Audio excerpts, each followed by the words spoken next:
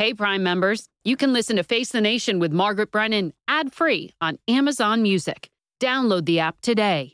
This spring, if you'd rather spend time enjoying your lawn instead of trying to keep it alive, there's good news. True Green is the easiest and most affordable way to get a beautiful lawn. All you have to do is water and mow, and they'll do the rest. Weed control, fertilization, aeration, and even some things you might not even think of. They'll do all of it, while you can do literally anything else. With True Green, you can have your lawn looking as good as a putting green. That's not hyperbole. True Green is the official lawn care treatment provider of the PGA Tour. True Green offers a satisfaction guarantee, and they have a verified best price promise, which guarantees you the lowest price with no compromise on quality. You do you. Let True Green do your lawn care. Visit TrueGreen.com to get the best lawn at the best price with the best people guaranteed.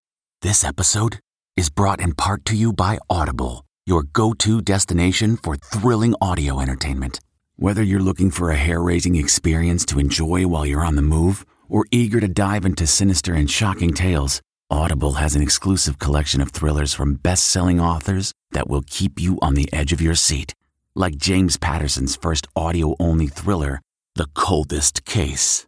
Experience stories like never before, where every chilling detail is brought to life by captivating sound design. Plus, as an Audible member, choose one title a month to make yours forever. And now, new members can try Audible free for 30 days. Just visit audible.com/WonderyPod or text WonderyPod to 500-500. That's audible.com/WonderyPod or text WonderyPod to 500-500. I'm Margaret Brennan in Washington, and this week on Face the Nation, a network exclusive with Vice President Kamala Harris as top administration officials travel the world to shore up alliances. Fall kicks off with a week of in-person international diplomacy as President Biden gathers with top foreign leaders in India. Secretary of State Blinken visits with President Zelensky in Ukraine, and Vice President Harris travels to Southeast Asia to confer with allies about the growing threat from China. Looming large in all those discussions, 3 who weren't there. We met up with the vice president in Jakarta, Indonesia, and talked about her efforts in the region, plus the issues she's taking on as VP, abortion rights, root causes of migration, and why she thinks Republicans are honing in on her. How do you respond to those attacks? That's not about policy, that's about you. They feel the need to attack because they're scared. Plus, do Americans think there should be maximum age limits for politicians? Our new poll has some interesting findings. Then, 22 years after 9/11 and 2 years following the chaotic withdrawal of U.S. forces from Afghanistan, we'll talk with the former head of Central Command, General Frank McKenzie. Arkansas Republican French Hill joins us to talk about national security and what's on the congressional agenda as House members head back to Washington for the fall session. It's all just ahead on Face the Nation.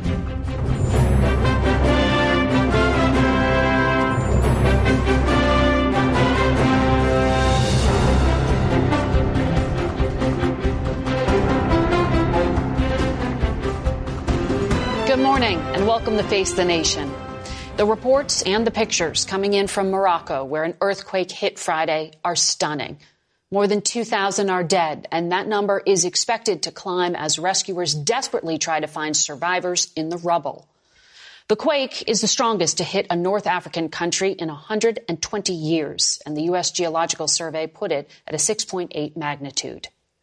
In other foreign news, President Biden met with leaders of the G20. Those are the 20 largest economies in the world, notably missing Russia's Vladimir Putin and China's Xi Jinping.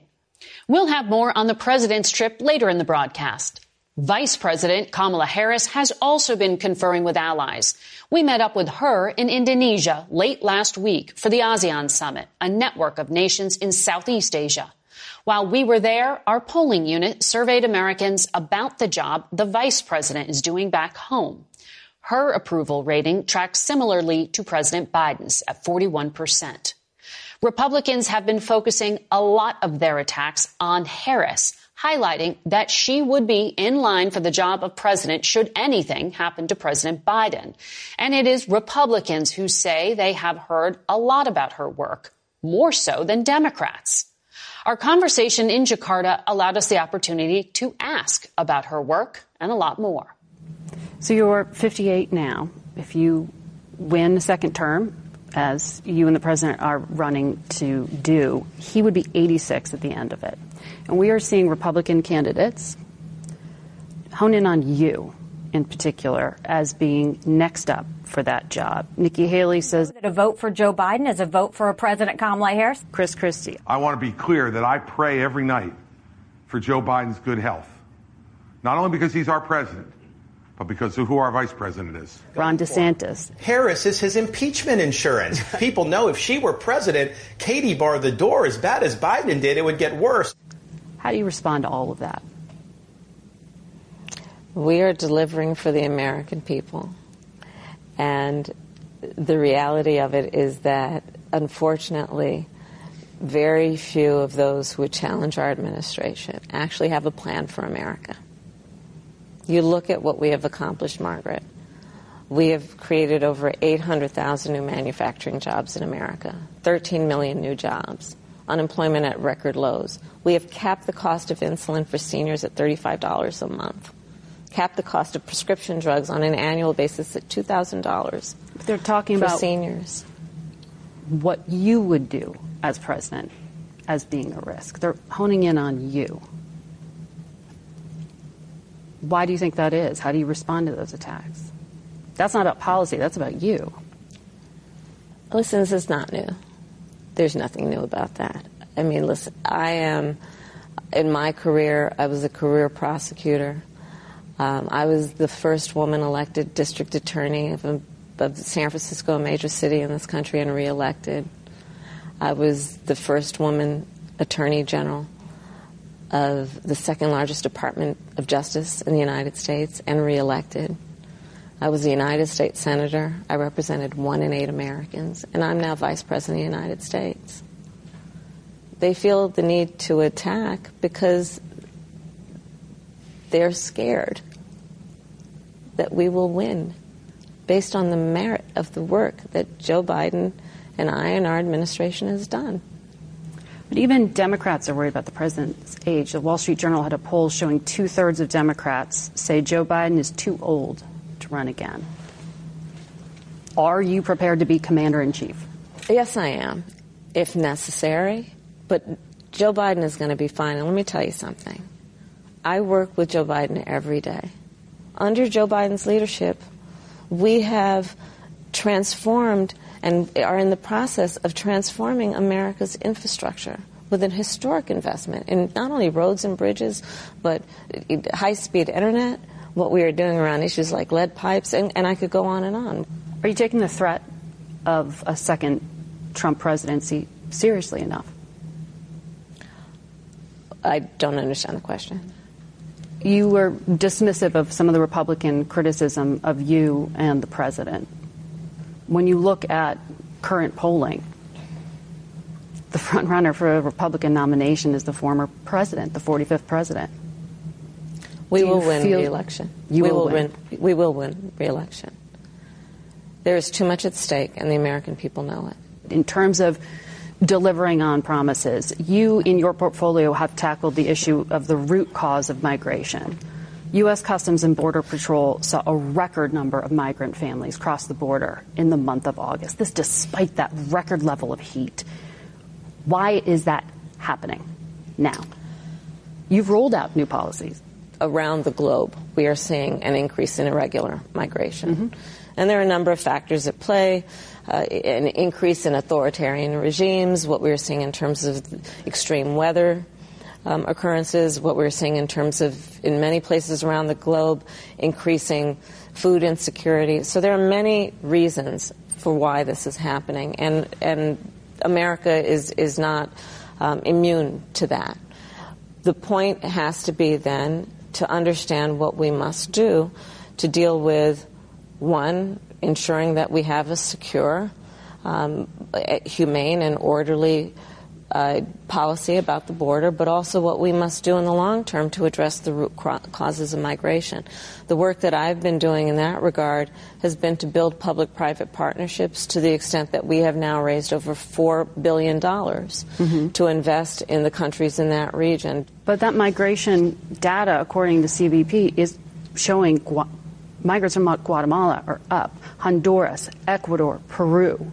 So when the border crossings went down earlier in the summer, the administration said it was due to your policies working. Now they're going back up as they did in the month of August. Does that show the strategy is no longer working?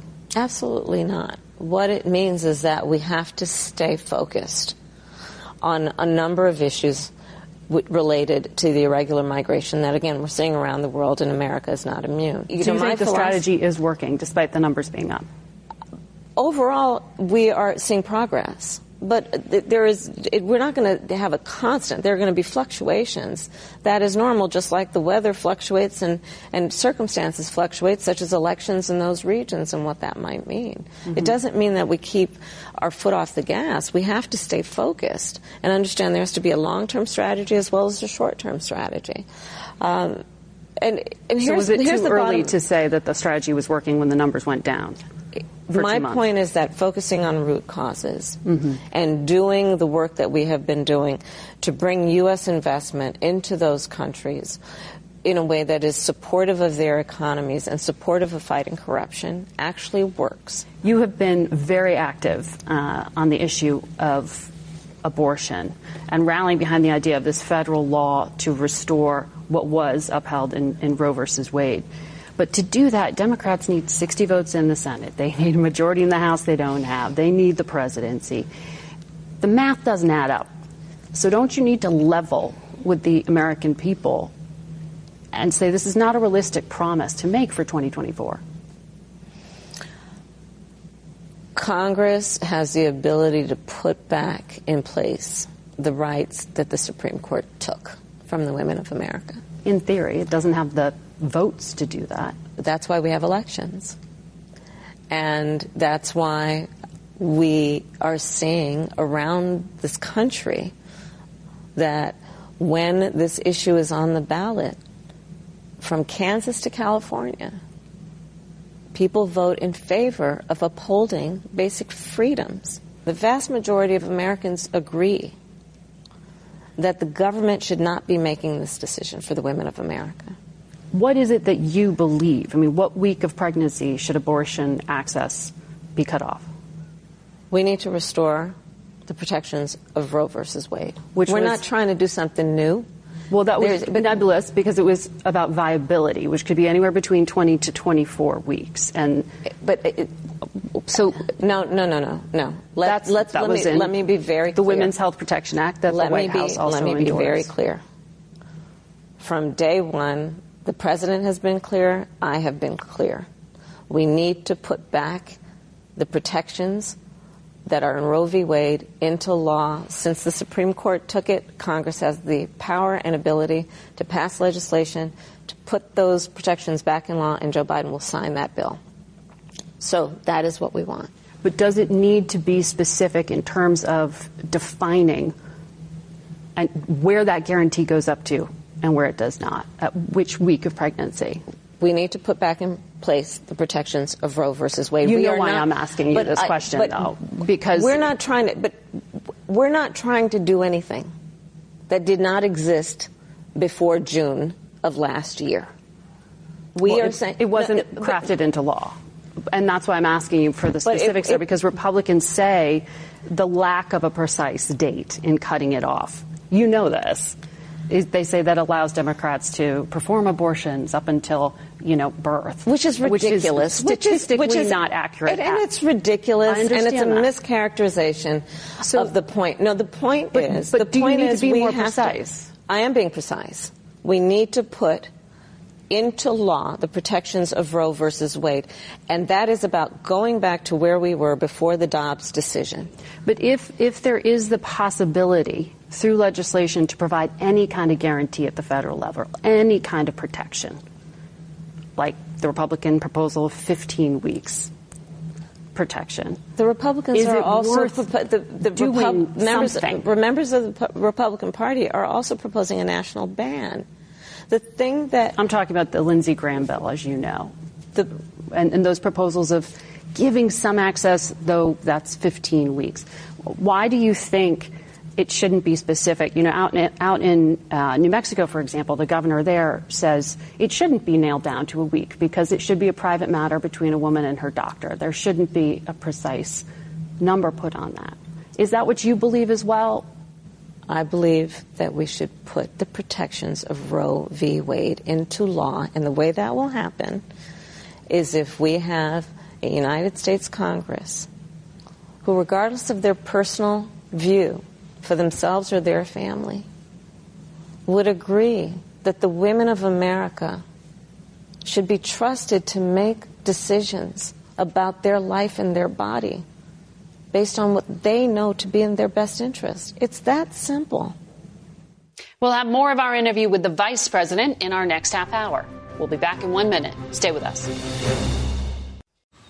Man, that sunset is gorgeous. Grill, patio, sunset. Hard to get better than that. Unless you're browsing Carvana's inventory while you soak it all in. Oh, burger time. So sit back, get comfortable. Carvana's got thousands of cars under $20,000 just waiting for you. I could stay here forever. Carvana, where car buying meets comfort meets convenience. Download the app or visit Carvana.com today. Okay, picture this. It's Friday afternoon when a thought hits you. I can spend another weekend doing the same old whatever, or I can hop into my all-new Hyundai Santa Fe and hit the road. With available H-Track all-wheel drive and 3-row seating, my whole family can head deep into the wild. Conquer the weekend in the all-new Hyundai Santa Fe. Visit HyundaiUSA.com or call 562-314-4603 for more details. Hyundai, there's joy in every journey. We go now to Arkansas Republican Congressman French Hill, who joins us from Little Rock. Good morning to you, Congressman. Good morning, Margaret. Lawmakers are coming back here to Washington this week, and they have just 11 working days left to fund the government before September 30th. Speaker McCarthy's already said it looks like we're headed towards a short-term patch versus actually passing all these appropriation bills. Are you confident we can avoid a shutdown? I'm hopeful we can avoid a shutdown, and the number one thing that I think House Republicans need to do, and I've certainly urged all my colleagues on this point, Margaret, is get the other 11 bills that we have not passed during the summer across the House floor. We've only passed one, and the Senate's passed 12. So that gives them a distinct advantage over the House in the negotiation for 2024 spending details. And if we want to merit that and have the right kind of negotiation that House conservatives want, then we need to come together and pass those 11 bills as soon as possible, including using a brief continuing resolution if necessary in order to get that work done. So the right flank of your party opposes that short term, that continuing resolution that you just mentioned there. Are we going to be looking here at another scenario where, despite having the majority, Republicans will need Democrats to get this over the finish line? But, you know, this is what's I think it is frustrating. We don't control the Senate. We don't control the White House. But what we do control is our own appropriations process. And Chairman Kay Granger has written more conservative bills at more conservative funding levels than the Senate, more conservative than the debt ceiling deal that President Biden and Speaker McCarthy agreed to. So that's good. But to have that negotiating clout, we need to get all those bills passed across the House floor. Yeah. A government shutdown is not going to improve that situation, and a long-term continuing resolution only institutionalizes last year's Nancy Pelosi and Joe Biden priorities. I don't think House conservatives want that to happen. Are you talking about short term, just taking us to December or so? No, short term. To me, short term is shorter than that. I think I would certainly support something in the October time frame to give the House the time it needs to complete these other 11 bills. They've come through committee. Yeah. People have their amendments ready. We just need floor time to debate them and pass them. Well, that's a lot of work to get done in a short window, and it's not clear that Republican leadership has control of all parts of your party. As I mentioned, Marjorie Taylor Greene said she will not vote to fund the government unless we have passed an impeachment inquiry on Joe Biden. Is that a tactic leadership is considering? I don't have insight on that. I would doubt that because I don't think Jamie Comer, the chairman of the Oversight Committee, or Jim Jordan, the chairman of the Judiciary Committee, think that's a good idea. I don't believe they've even remotely completed their work on the kind of detailed investigations and quality work that Speaker McCarthy is expecting both those committees to produce before someone goes to, an impeachment activity. We don't want to repeat the mistakes we think that Nancy Pelosi made by prematurely moving to impeachment during the Trump administration. Okay. Well, the other part of the right wing of your caucus that's raising concerns is specific to the portion of aid that President Biden is requesting to help Ukraine, a supplemental request. $44 billion, $24 for Ukraine, $16 billion for natural disasters, $4 billion to fight the flow of fentanyl. Are you going to swallow those numbers? How significantly are you going to trim them?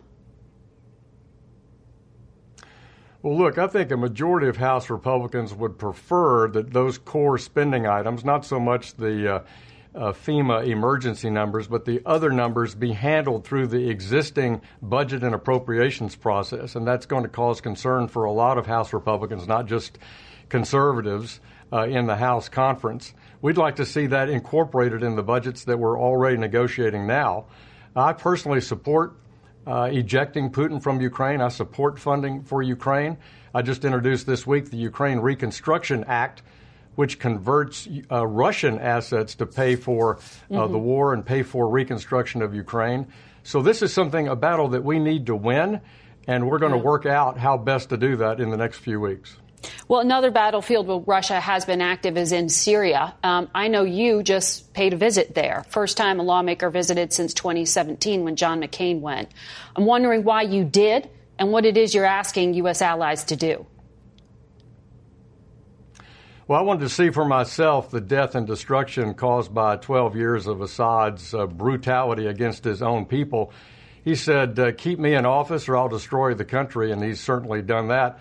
Just last week, Russian aircraft flew 41 sorties, killing some 40 people in Syria, including 15 children. So I went across the border with my colleagues, Ben Klein from Virginia and Scott Fitzgerald from Wisconsin, and we met with orphans that had been orphaned at the Wisdom House Orphanage, which is supported by wonderful, generous donors here in Little Rock, Arkansas, to see pictures of their parents killed by Assad. What we need is for the whole world to have a political solution to Syria. And let's recognize that this is the first battleground that Vladimir Putin began killing innocent civilians several years before he went into Ukraine. This is a failure of the national and global leadership, and we need to continue to take action to find a political solution and cut off Assad's funding, cut off his ability to have a drug trade throughout the world, and get help to the people in northwest Syria that are victims of the February earthquakes. Congressman, there is a lot to unpack on Syria with you, and I hope to do that again another time. Thank you for your time today. You bet. We also surveyed Americans about another big issue in politics these days, age and the ability to serve effectively over the age of 75. More than 3/4 of Americans, no matter what their political affiliation is, favor maximum age limits for elected officials. Just over half say the job of president or senator is too demanding for someone over the age of 75, although more than 1/3 of those surveyed said it depends. Although 68% of Americans say age brings experience, that is outweighed by the approximately 8 in 10 Americans who are concerned that elected officials might be out of touch or unable to do the job past the age of 75. There's a lot more about our poll on our website at cbsnews.com. We'll be back in a moment.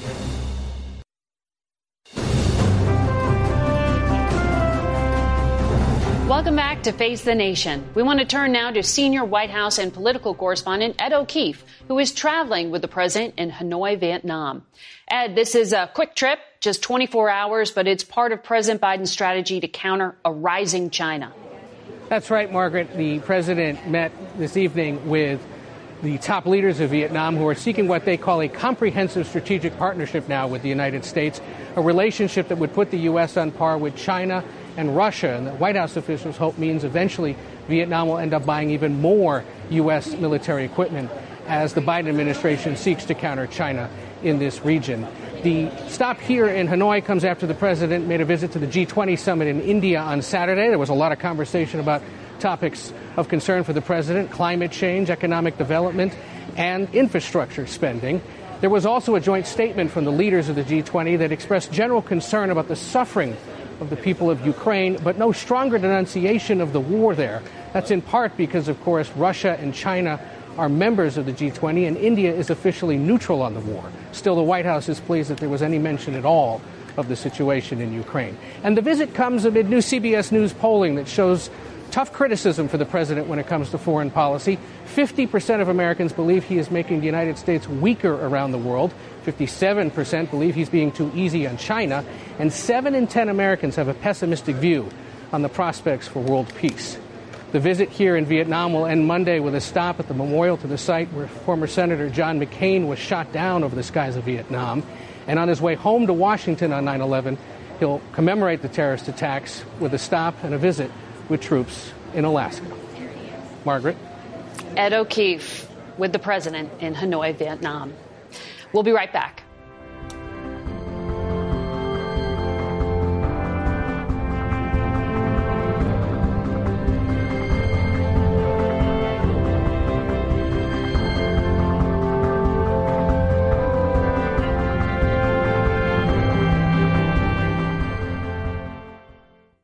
Although it was not surprising that Vladimir Putin would skip the G20 summit, Chinese President Xi Jinping's absence was noted both there and at the ASEAN summit. President Biden told reporters today in Hanoi that he was concerned China was, quote, changing the rules of the game, and that he met with Chinese Premier Li Qiang, who did attend both meetings. Here's more of our conversation with the vice president. China's rewriting the global order. Your national security strategy says they are the only power in the world with the intent and the ability to do that. There's no question that we are very concerned about the Chinese government's actions on the South China Sea and how that is impacting the security and the future prosperity of the nations that are affected.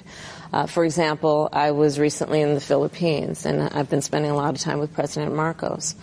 What is happening in terms of unprovoked actions against the Philippine interest in the South China Sea is significant, and we have been very clear that we stand with the Philippines. They're a treaty ally. The U.S. would have to militarily defend them. Not only is there a treaty relationship, but the very basic issue that the American people will experience and feel if we're not on top of it is what that will mean in terms of commerce flowing freely through those waters. How concerned are the leaders you spoke with here about the potential for a military clash? I think the issue that is most present here among the Southeast Asian leaders is that there be a respect for and enforcement of international rules and norms, but they hope that there will be an avoidance of conflict. And that there's a great symmetry between that and our policy toward China. We do not invite conflict, but we absolutely are prepared to and engaged in what is necessary to compete. So when President Biden said the other day that China was a ticking time bomb, he was talking about their current economic problems that they are experiencing. He said that's not good because when bad folks have problems, they do bad things. What is the scenario that you are thinking about and worried about the most? We, as the United States, and our policy is not about decoupling, it is about de-risking. It is about understanding. It's not about pulling out. It's not about pulling out, but it is about ensuring that we are protecting American interests and that we are a leader in terms of the rules of the road, as opposed to following others' rules. But President Biden I think he was talking about the economic problems within China right now. He seemed to be suggesting that Xi Jinping might take some kind of action. It's no secret that China is experiencing economic problems. And And what you will find is, certainly in my conversations with American business leaders, is that they are looking at the future in terms of their capital investments and taking into account which countries are engaged in practices that are about abiding by the rule of law and international rules and norms in a way that they can be guaranteed that there will be some stability so they can make long-term investments. There is increasingly an understanding that China may not be the best bet. Mm-hmm. When you are looking for stability, when you are looking for an investment in a place where there is an adherence to and respect for international rules and norms. This November, the United States will host a big summit of leaders in San Francisco. Yeah. China said a few days ago, their state security service, the U.S. needs to show sufficient sincerity before Xi Jinping agrees to visit. How important is it for Xi Jinping to come to America in November? Well, it is important to the order of things, if you will, the stability of things, that we keep open lines of communication. You were in the same room with China's number 2 yes, today. I have, and I have actually met with President Xi as well. Did you talk to him today? Well, we exchanged pleasantries, yes. Yes. But it's still a little tense. I don't think it's as simple, if you will, as whether there's tension. Yes, there's tension when you are in a competition of any sort, but that does not mean that we are seeking conflict. Right. And I think it's important to not conflate the two. Mm-hmm. Do we have disagreements, for example, very serious disagreements about what's happening in the South China Sea? Yes, and we're very clear about that. So one could argue that there's tension there, but you look, for example, at trade, 99% of our trade is not influenced by what we are doing in terms of the restrictions on exports. So you want Xi Jinping to come in November? I think he is absolutely an important player in this region of the world, and if he comes, then that will be, I'm sure, something that could be productive. North Korea's Kim Jong-un, as you know, is expected, according to U.S. intelligence, to go meet with Vladimir Putin in Russia in exchange for some military support potentially here. How destabilizing would that be for Asia? I think it would be a huge mistake. First of all, when you look at Russia's unprovoked war on Ukraine and the idea that they would supply ammunition to Russia, well, it's predictable where that ends up.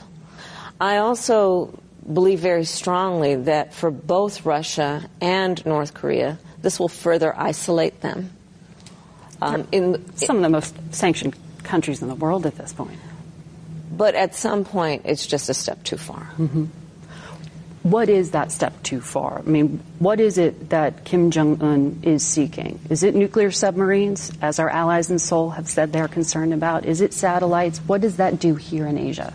Our allies are telling us about their concern about what's happening in terms of North Korea. We are all absolutely clear and unequivocal about our goal of the complete denuclearization of North Korea.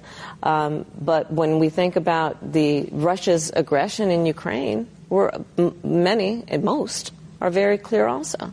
It's an absolute violation of one of the most important agreements that we have around the world in terms of international rules and norms, which is the importance of sovereignty and territorial integrity. And, Margaret, on that matter, it is very clear that Russia has clearly, they're very desperate. They have already experienced a strategic failure. So clearly this is an act of desperation on the part of Russia. But it would be a huge mistake for Korea to do this, for North Korea to do this. Our full interview with the Vice President is on our website and YouTube channel. We'll be right back. We go now to retired Marine Corps General Frank McKenzie, who was the head of U.S. Central Command from 2019 to 2022. Welcome back to Face the Nation, sir. Tomorrow... Margaret, good to be with you this morning. tomorrow is the 22-year mark after the attacks of 9/11. And this Friday, a senior U.S. intelligence official told reporters that al-Qaeda is at a historic low point and a revival is unlikely in Afghanistan and Pakistan. I wonder if you think we're at the point where the U.S. can declare victory. Well, it's good news about al-Qaeda. I think ISIS is actually the more enduring threat right now. Al-Qaeda is torn with internal theocratic debates. ISIS is not. And I do believe that ISIS, particularly in Afghanistan, is taking advantage of the vast ungoverned spaces that are there. And I believe they are, in fact, gathering strength. I would not dispute the judgment on al-Qaeda. Well, your successor, the current CENTCOM commander, said ISIS could do an external operation against the U.S. in under 6 months. How should Americans understand that threat from Afghanistan? Well, I believe ISIS has always wanted to attack us here in our homeland. It's a core tenet, a core belief of theirs. And one of the reasons that we were in Afghanistan was to prevent the use of that country as a base from which to gather strength and either to direct or inspire attacks on our homelands or the homelands of our allies. As a result of our withdrawal from Afghanistan, it is now far more difficult for us to pursue those objectives. Well, you've made no secret of the fact that now as a private citizen, you opposed both President Biden and President Trump's decision to withdraw U.S. troops from Afghanistan. In June, Biden was asked about some of the documented failures of that withdrawal, and here's what he said. You remember what I said about Afghanistan? I said al-Qaeda would not be there. I said it wouldn't be there. I said we'd get help from the Taliban. I was right. What do you make of the president's characterization of the U.S. working with the Taliban? Of course, I don't see that intelligence reporting anymore, but everything up until April 2022, which is when I stopped reading it, led me to believe that the Taliban would act only in the light of their very best interests. And while they might make some temporary accommodation, as they did when we withdrew from Afghanistan, they weren't to be trusted, and they actually have a long-term familial and customary relationship with al-Qaeda. And it's very difficult to think that would change. I think that relationship is far stronger than any potential relationship they would choose with the United States. You oversaw that evacuation, and you've testified to Congress previously that the U.S. did not have any opportunity to take out that suicide bomber who took the lives of the 13 Americans who died August 2 years ago. But in recent months, a Marine sniper has testified to Congress that he had the bomber in his sights and he was not authorized to take the shot. Do you stand by your initial statement? Yes, I do, Margaret. And the point I would make is this. As the days wound up to the 26th of August, which was the date of the strike, we were looking at 4 significant threats. We were looking at a vehicle-borne IED attack, a car with a bomb in it that we thought was very real, and in fact was being prepared. We were looking at a suicide vest attack of the type that actually occurred on the 26th. We were looking at indirect fire, rockets or mortars directed against the airfield. And then we were looking at the possibility of an insider attack, somebody who got past our checkpoints with a bomb and was able to set it off either in the crowded terminal area or an airplane. So the point I would make is, look, there were a lot of threats being worked all the time. But there was nothing that you saw indicating that there was a decision made not to take a shot. Nothing that would substantiate what this individual said under sworn testimony. What I can tell you is that tactical units on the ground went in with rules of engagement, what we call ROE in our business, that were robust enough to allow them to defend themselves. And we actually exercised that right on several occasions in defense of the airfield where we engaged targets that appeared to be threatening. So the rules of engagement were in place. As to what actually happened on the ground at the tactical level, down inside a rifle squad or a platoon, well, Margaret, I don't know the answer to that, so I can't help you with that particular one. But I do know we had good rules of engagement. They were the standing rules of engagement that we've had. People were well trained in those rules of engagement and knew how to apply them. I want to also ask you, as former CENTCOM commander, about Iran.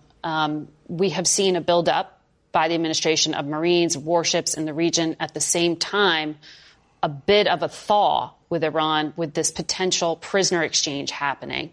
and the release of $6 billion in unfrozen Iranian oil reserve money. How should Americans at home think about Iran now, given what's happening?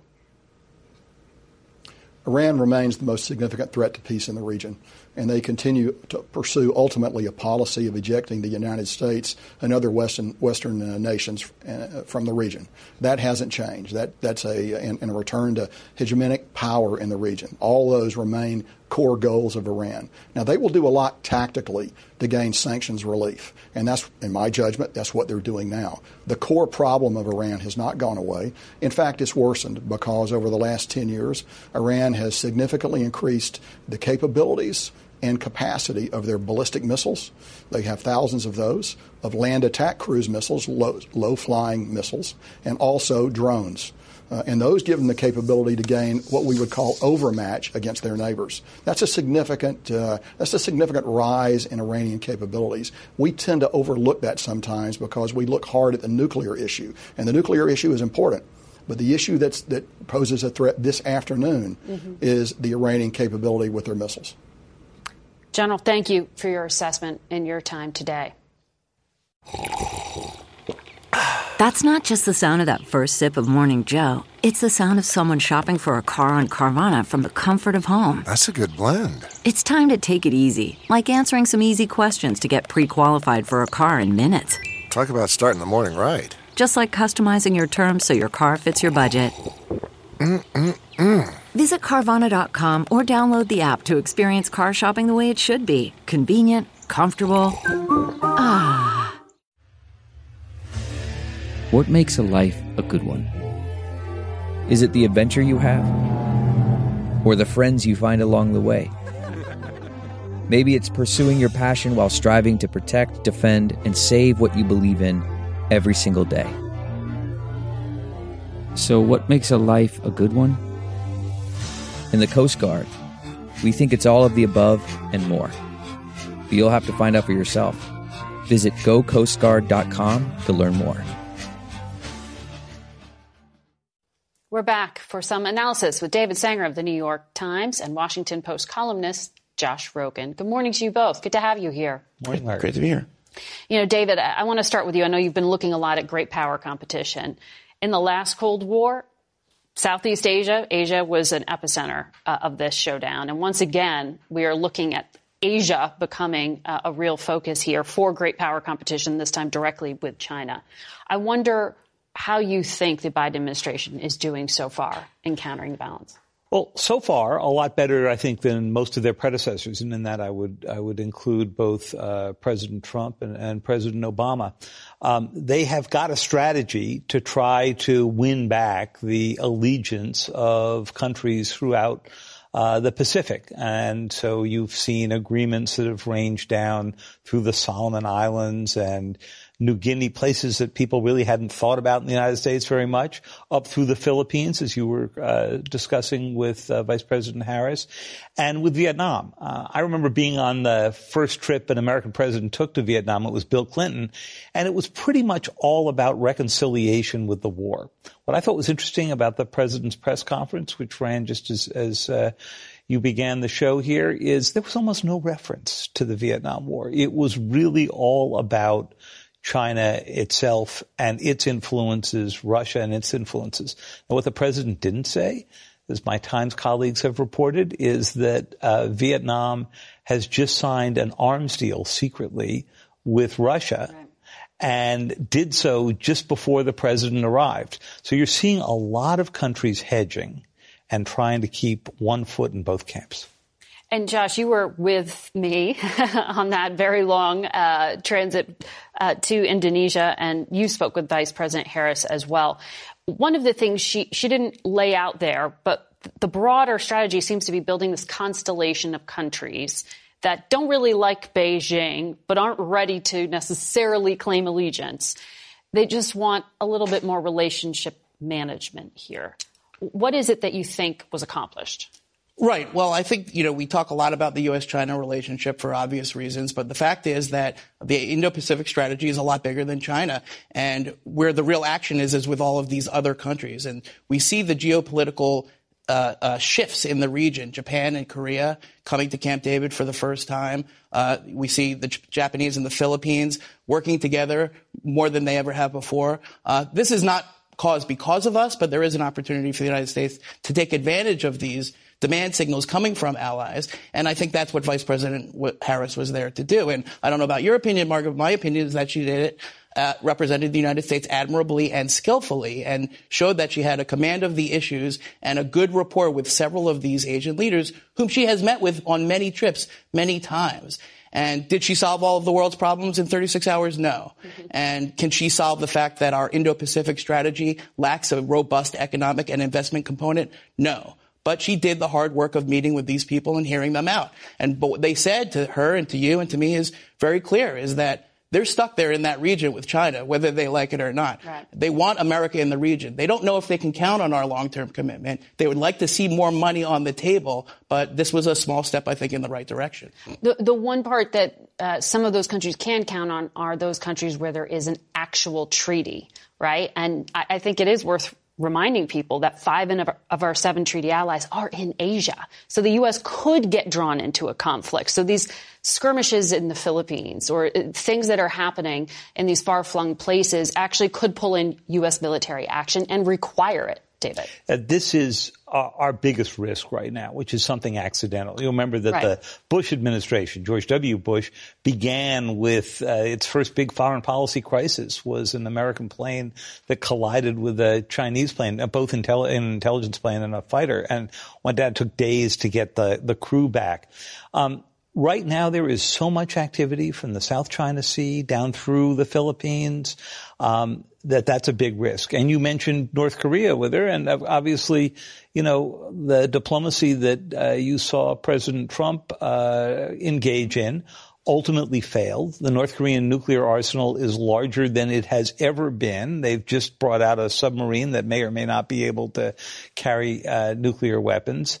And the cooperation that we once had from China and Russia to solve this problem is gone. Right. Why? Because the Russians need arms from the North Koreans. And looks like in the next few days we may see Kim Jong-un show up to meet Vladimir Putin. Exactly. And that's worth pointing out, because when we hear about international rules-based order, that's based on the UN. And 2 of those actors you just talked about have veto power there. So we're really seeing this new territory foreign policy-wise. Josh, you know, one of the things that strikes me is how carefully the administration parses and picks its words when it refers to anything having to do with China. Then U.S. Ambassador Rahm Emanuel tweeted, and he went there, President Xi's cabinet lineup is resembling Agatha Christie's novel, And Then There Were None. He's talking about the foreign minister going missing, the rocket force commanders going missing, the defense minister hasn't been seen in 2 weeks. He said, who's going to win this unemployment race? China's youth or Xi's cabinet? Fairly provocative, but pointing to some real internal issues potentially within China's top leadership. Right. I mean, we all know Rahm Emanuel in Japan. I've been to Tokyo recently. They call him the Rambassador. They call him like the junkyard dog that you chain up near the Chinese that can bark at them. And that's not exactly perfectly coordinated inside the administration, to be honest. But it's not as if they're stopping him either. And you saw in your interview with Vice President Harris and President Biden's press conference, they're very careful when talking about China. Very careful. And then there's Rahm, and he's not. But what he's saying is true, that the level of secrecy inside Xi Jinping's regime is unprecedented, and that, in more than anything else, is what's causing a lot of the uncertainty and risk of miscalculation that could lead to the conflict that nobody wants. So if it has to be Rahm Emanuel that says the obvious, which is that when the foreign minister disappears off the face of the earth, no explanation, that's weird. Okay? And when they are expanding militarily and say, oh, we want to have good military communication, but we won't establish the military-to-military hotline, then they're not telling the truth. Okay? And these are just facts about our relationship with China that are unfortunate but need to be spoken so that people understand that in the end, if the Chinese government doesn't want to engage like it says it does, there's not a lot we can do except to rally our allies to defend ourselves, which I think is what they're doing. And we'll see if Xi Jinping ends up coming to America in November, potentially to meet with Joe Biden. We're taking bets. Yes, unclear. I don't know what bet you'd take on that one. But I will defer. We're going to have to leave the conversation there, though, and we'll be right back. Before we go today, we want to congratulate Coco Gauff, the first American to win the U.S. Open as a teen since 1999, when Serena Williams won at the age of just 17. This is her first major tournament victory. President Biden called her. That's it for us today. Thank you all for watching. Until next week, for Face the Nation, I'm Margaret Brennan. Today's guests were Vice President Kamala Harris, Arkansas Republican Congressman French Hill, retired Commander of U.S. Central Command General Frank McKenzie, New York Times White House and National Security Correspondent David Sanger, and Washington Post columnist Josh Rogan. The executive producer of Face the Nation is Mary Hager. This broadcast was directed by Shelley Schwartz. Face the Nation originates in CBS News in Washington. For more Face the Nation, we're online at facethenation.com, and you can follow Face the Nation and CBS Radio News on Twitter, Instagram, and Facebook. Face the Nation is also rebroadcast on our CBS News streaming network on Sundays at 1:30, 4, 10 p.m. Eastern, and again at 4 a.m. the next morning. And it's available through our apps, CBS News and Paramount Plus. If you like Face the Nation with Margaret Brennan, you can listen early and ad-free right now by joining Wondery Plus in the Wondery app or on Apple Podcasts. Prime members can listen ad-free on Amazon Music.